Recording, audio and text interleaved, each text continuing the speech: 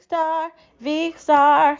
Where'd you get those Veek Stars? Veek Stars, Veek Stars. Where'd you get those eyes? Well, I got those eyes from my mom and my dad, and they're pretty good eyes. Kind of wish I got my dad's green eyes, but fate didn't have me have them. Very sad. I guess I can get green contacts and pretend that they're real. At this point, it's too late for that, but I guess my eyes aren't that bad. I can see, so that's great. I can see all the food I want to eat. Ha ha ha ha ha.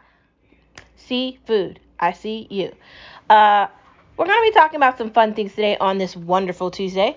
Every day is a wonderful day if you make it a wonderful day. You know, people are so easily persuaded to be negative and unhappy and miserable. If we go out of our ways to be happy and content and find positivity, then we'll be surrounded by happiness and positivity. It's up to you to find that. Especially when it comes to eating healthy, especially when it comes to following a regimen, especially when it comes to losing weight or maintaining a healthy weight. It can be difficult being surrounded by people that maybe are on the same journey as you, and it can be sort of discouraging. But you can do anything you put your mind to. And this is your journey. These are your pages in your book that you're writing for your life. So make sure everything that you want to experience, you're experiencing it. Make sure you don't miss anything, especially when it comes to health. So, first part of this conversation is one pan wonder. What do I mean by that? Making dinner, lunch, or any meal in one pan is amazing. Whether it's pasta, chicken parmesan, like a broccoli bake, anything. Like vegetable fried rice or your own version of like beef and broccoli or whatever you're making. When you can make it all in one pan, whether it be from scratch or it's a frozen meal from the freezer, it just makes everything easy. You're able to just condense something that could take like a couple of hours into maybe 30 minutes at most. Making 30-minute meals are awesome. There's a lot of recipes for things on like Pinterest and, as I always say, Instagram and YouTube. But if you don't want to utilize those, then go to Pinterest, because it's not like social media. I mean, it's like you can literally find recipes. Like, and then after you like look at a couple of recipes, they'll like put that in like your things that pop up for your Pinterest. It's very interesting. And I think you'll really like that. You could also Google it, but I recommend Pinterest. Or if you kind of want to see somebody actually make something, go on YouTube, because then you can like go directly to the source of like chefs and cooks, home cooks and all that, and you can see them do it. And then they might post the recipe or put a link to it through their YouTube channel. So those are the two ways to navigate to find great recipes and find amazing things that you can do with one pan wonders. Literally, if you get the correct like frying pan, or maybe not even frying pan, but like a deep dish pan, like literally delicious. Now, I told you about that pan that costs $100 that I want, that I'm eventually going to end up getting. I want to start cooking at home more and being more creative. It's just that I feel like sometimes I get so caught up with, life and living and everything, that I don't have time for that. But I do want to get back to enjoying things the way I used to. So at some point, I am going to go back to making more things at home. And we've talked about the fact that I don't love my kitchen either.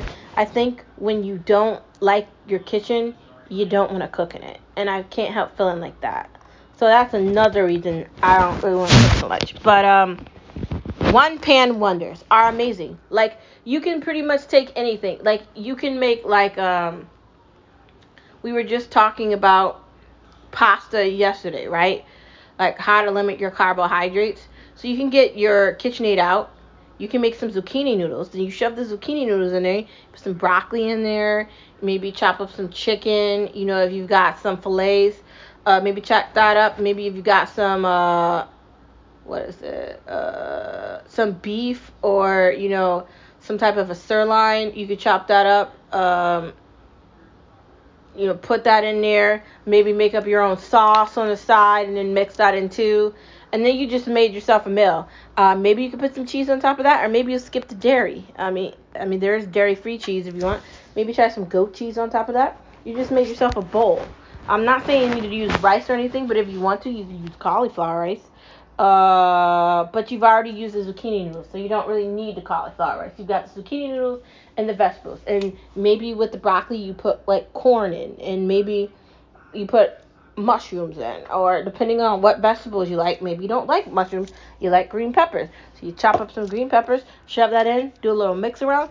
Ding, you got enough for dinner, and you can use the rest for tomorrow's dinner, or you can eat the rest for lunch tomorrow. You can do so much with one pan wonders, and then there's enough in that one pan you can eat off of it for more than one meal. Just saying, it's very convenient, and it gives more flavor to food when you can cook it all in one pan versus different pans. Just saying. I mean, unless you're boiling pasta. In that case, you got to boil the pasta first and then add the pasta to the sauce. But you want to get the sauce a little warm before you add the pasta because you don't want to overdo it. So maybe make the pasta like a little before al dente. Then get the sauce going. If you're going to make Sunday sauce, you got to chop up the tomatoes, the onions, the peppers. Put some basil in that. Chop up the basil really finely, maybe with like a really slim knife. Then add in the pasta so it's al dente, so when you're mixing it, it's not like overdone. That's the only time where I'd be like, you gotta separate that. Anything else, you can just shove it all in together. One hit wonders are truly amazing. Next part of our conversation that we're going to be talking about is, are Brussels sprouts good?